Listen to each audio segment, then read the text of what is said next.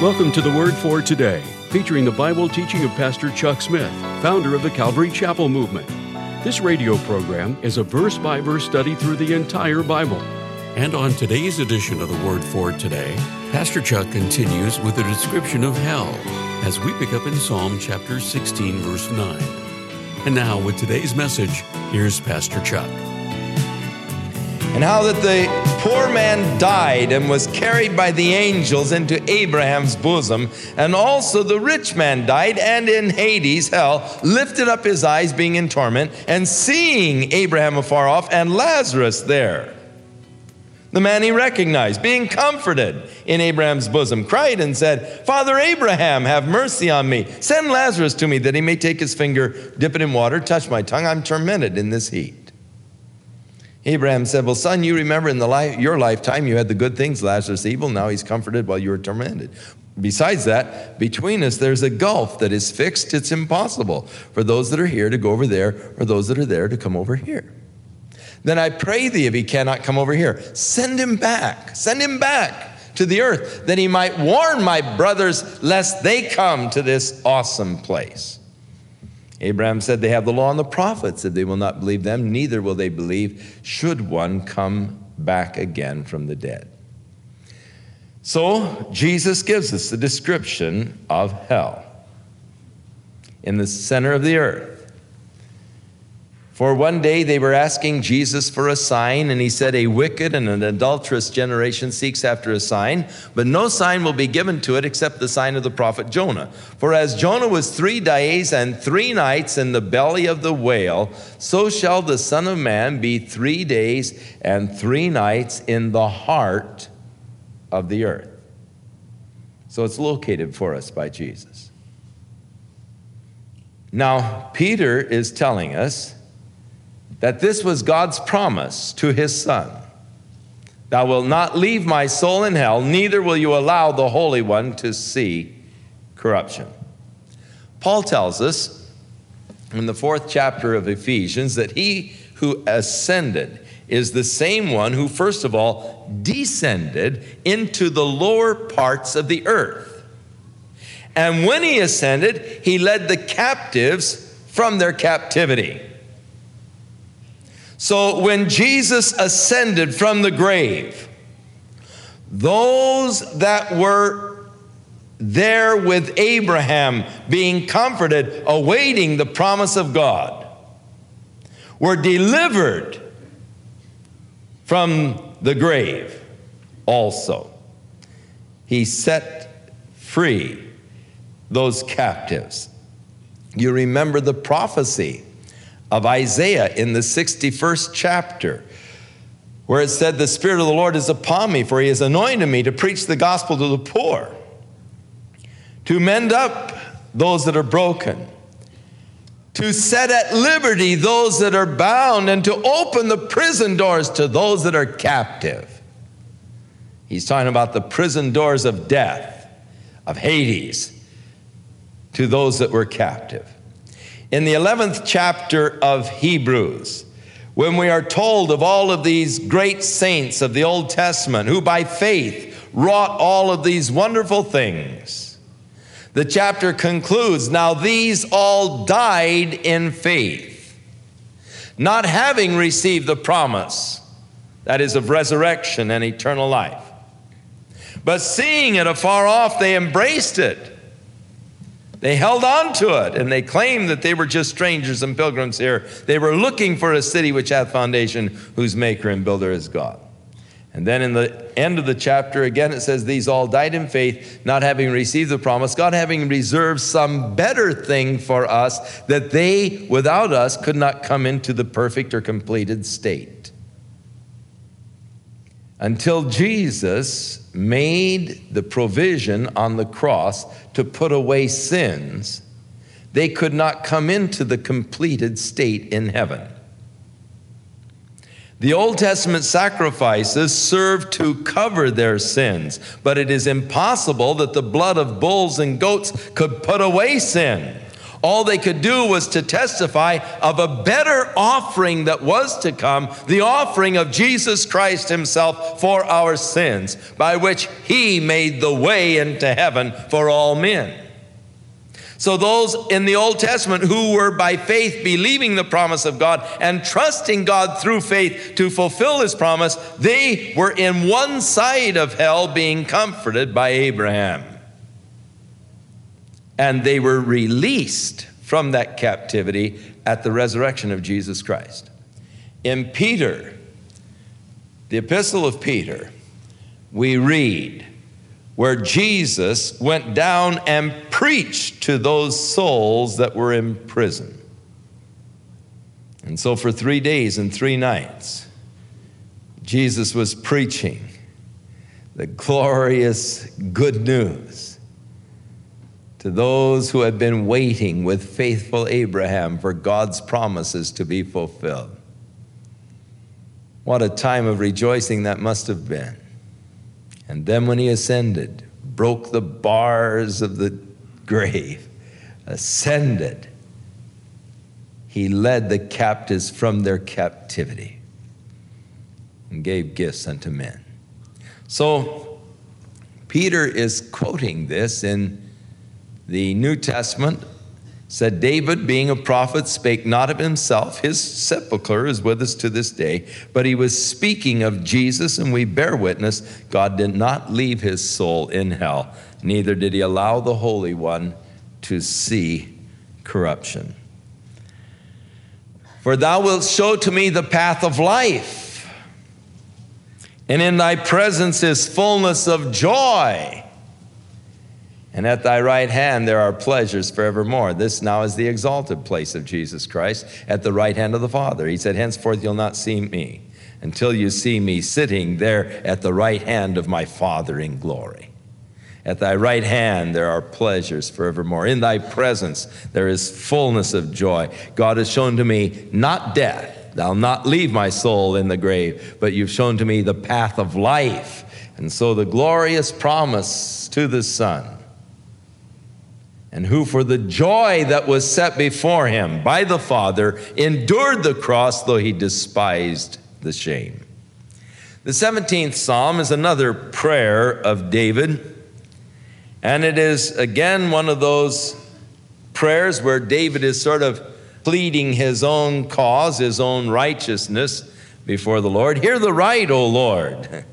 Attend unto my cry, give ear unto my prayer, that goeth not out of deceitful lips. It is important that our prayers not come out of deceitful lips. I am afraid that many times I have prayed rather deceitfully, hoping to sort of con God.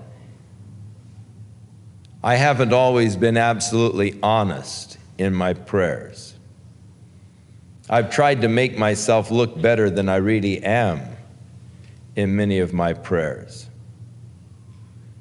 And I find that God can't deal with me until I get totally honest with him. As long as I keep saying, well, Lord, I can do it, I just need a little help, I'm not really honest. And the help doesn't seem to be forthcoming. Because if he would help me under those conditions, then I'd go around saying, I always knew I could do it. So it's when I get really honest and say, Lord, I can't do it. I need help. Then he comes in and helps me, because then all I can say is, wow, the Lord really helped me. And I give the credit and the glory to him. Lord, you know that I get a little upset with this brother. I don't love him as much as I should. I don't have that agape for him, Lord. That's sort of deceitful. That's not really telling the truth. God, you know I hate his guts. I can't stand it. He makes me sick every time I look at him. I want to punch him in the nose. God, change my heart and my attitude. Then God can deal with me. So David is saying, Lord, I'm not, speaking out of deceitful lips. And it's something that we need to watch in our prayers, that it can be very subtle. It can be very subtle. We have not because we ask not. We ask and receive not because we ask amiss, that we might consume it upon our own lust. The true motive behind our prayers is often veiled. Oh God, save my son. Bring him to you, Lord. And in my mind, I'm thinking, boy, I don't know what I'm going to do with this kid. Can't control him any longer. I just know that one of these days, he keeps on the way he is.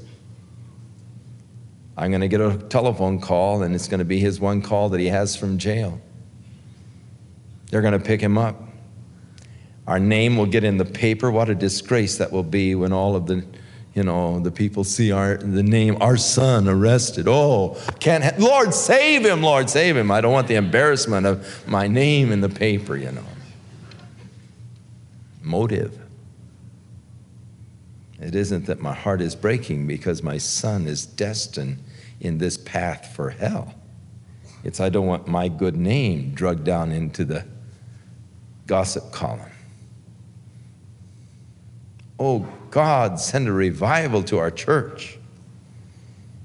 Lord, save souls. Bring in the lost. Pack the place, Lord.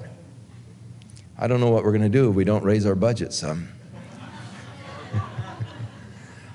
If we only had about 5 new families, we wouldn't have to worry about the budget. Lord, send in the souls. Maybe the bishop will notice, that I'm a pretty good pastor, and I might even get a promotion to a bigger church. God, save souls, Motive. Oh, how we have to watch it. Because I can deceive myself. You see, the heart is deceitful and desperately wicked, and we don't always know it ourselves. That's why David in Psalm 139 said, search me, O God, and know my heart. Try me and know my thoughts and see if there is a wicked way there. And then you lead me in your path. Oh God, preserve me. Hear the prayer that comes out of unfeigned or not out of the feigned or deceitful lips. Let my sentence come forth from thy presence. Let thine eyes behold the things that are equal. And again, he's asking really for justice here, something I never do when I pray. But David feels that his cause is right here. He does declare, I have purposed that my mouth shall not transgress. And that's a great purpose to make. I think that we so often transgress with our mouth. Our mouth can get us in the most trouble, it seems. Years ago, when we first started, before we had any children, we first started in the ministry. We knew all about how kids ought to be raised in those days. We were beginning to discover that we didn't know as much as we thought we knew about marriage, but we still knew all there was to know about raising kids till we had our own. And at this point, we know that we know nothing about raising kids. But at that time, we put a notice in the bulletin, teach your child to be silent, he'll learn soon enough to talk. We get into trouble talking. I've purposed in my heart, I'll not allow my mouth to transgress. Concerning the works of men, by the word of thy lips I have kept me from the paths of the destroyer. Hold up my goings in thy paths, that my footsteps slept not.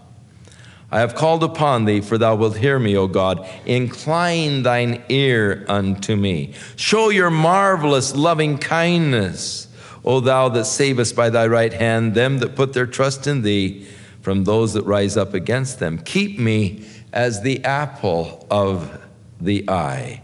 Hide me under the shadow of thy wings. Now, David is asking the Lord to just keep him there as the pupil, the apple of his eye, and hiding me under the shadow of thy wings, from the wicked that oppress me, from my deadly enemies who encircle me. And then he speaks not so nicely about his enemies. They're enclosed in their own fat. Their mouth speaks proudly. They've encircled our steps. They set their eyes bowing down to the earth, like a lion that is greedy of his prey, and as it were a young lion lurking in secret places. Oh, arise, Lord, disappoint them. Cast them down. Deliver my soul from the wicked, from men which are thy hand, O Lord, from men of the world which have their portion in this life. What a interesting phrase, and how important. Talking about the men of the world, he's talking about men who have their portion in this life. Now, in the 73rd Psalm, we have an interesting case where the psalm confesses, hey, I almost slipped. I almost went under. When I looked around and I saw the prosperity of the wicked. I saw these wicked men, and man, they had everything they wanted, everything their hearts desired. People would pour out a full cup to them. They didn't lack for a thing. And when I saw how prosperous the wicked were, then I said, hey, man, it doesn't pay to try to live the right kind of a life. You know, better that you're wicked. You seem to have it better off. Here I am trying to live the right kind of a life, and I'm in trouble all the time. It seems like I'm always broke, and I'm always going through such hardships, and it really doesn't pay to serve the Lord. And he said, when I sought to understand these things, it almost wiped me out. My foot almost slipped until I went into the house of the Lord. And then I saw their end. Surely you have set them in slippery places. In a moment they go down into the pit and all. But he saw now the end. Now, so he talks here of the men of the world who have their portion in this life only. You see, God is interested in your eternal welfare. Don't forget that. God is always dealing with you in the light of eternity. I am always interested in the light of today. I'm looking for my ease today. I'm looking for comfort today. I'm looking for deliverance today. I want it now, so I can enjoy it for the next few minutes. But God is looking at me with eternity in view. And he wants me to have the eternal blessings of his glory and of his kingdom. And it may take depriving me of some of those things that I think I want right now in order that I might have a richer eternity with him. When Jesus spoke very harshly, saying, if your eye offend thee, pluck it out, and we cringe at such a horrible thing, which he wanted you to do. He's just using a illustration that just caused you to cringe. Oh, no, pluck out my you know. And he's trying to get that kind of a revulsion in you because he is seeking to point out how important eternity is. Now, I think my eyes are extremely important. But they are not as important as my eternity with him. And that's the illustration he's trying to make. Just that your eternal welfare with him is the most important thing in this life. And the men of the world, they have their portion in this life only. But I'm a stranger and a pilgrim here. My portion is coming in the life to come. My portion is there with him in his kingdom. 15th verse is one of my favorites in the whole Psalms or in the Bible as far as that goes. As for me, I will behold thy face in righteousness. I shall be satisfied when I awake with thy likeness.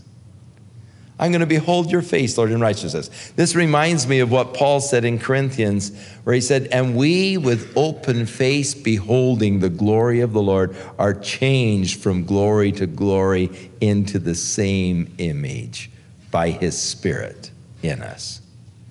I'll be satisfied. I'll behold your face in righteousness, and I'll be satisfied the day I awake in your likeness. Oh, how I long for that day. When I open my eyes and I look in the mirror, and there I am in the likeness of Jesus Christ. Now I see through the glass darkly, but then face to face.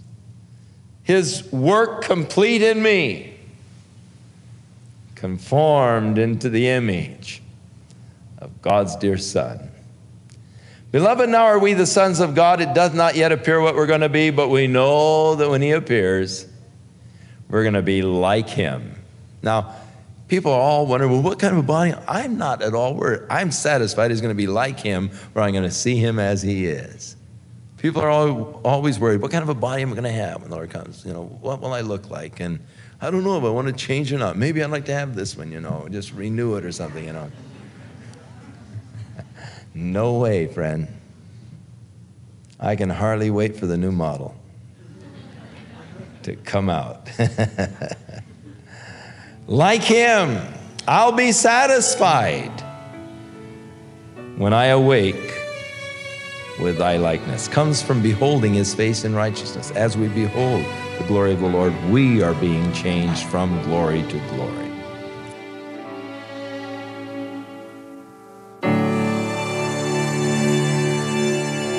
We'll return with more of our verse-by-verse Bible study in the book of Psalms on our next broadcast, as Pastor Chuck continues to teach through the Bible, and we do hope you'll make plans to join us. But right now, if you'd like to order a copy of today's message, simply order Psalm 17 through 19 when visiting thewordfortoday.org. And while you're there, be sure to browse the many additional biblical resources by Pastor Chuck. You can also subscribe to the Word for Today podcast or sign up for our email subscription. Once again, that's thewordfortoday.org. For those of you wishing to call, our toll-free number is 1-800-272-WORD, and our office hours are Monday through Friday, 8 a.m. to 5 p.m. Pacific Time. Again, that's 1-800-272-9673. If you prefer to write, our mailing address is The Word for Today, P.O. Box 8000, Costa Mesa, California, 92628. And now, on behalf of the Word for Today, we'd like to thank all of you who share in supporting this ministry with your prayers and financial support. And be sure to join us again next time as Pastor Chuck continues his verse-by-verse study through the Bible. That's right here on the next edition of The Word for Today. And now, once again, here's Pastor Chuck. May the Lord be with you, and may the Lord strengthen you through this week, and may the Word be as a fire burning within your heart as God ministers to you his truth. And may your life be purged through the Word, cleansed. And may you walk with the Lord in beautiful fellowship. And may God grant to you opportunities of witnessing and serving him. In Jesus' name.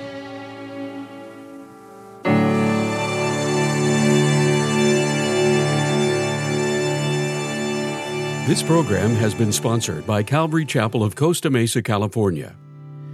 Lord, I believe in you. I'll always believe in you.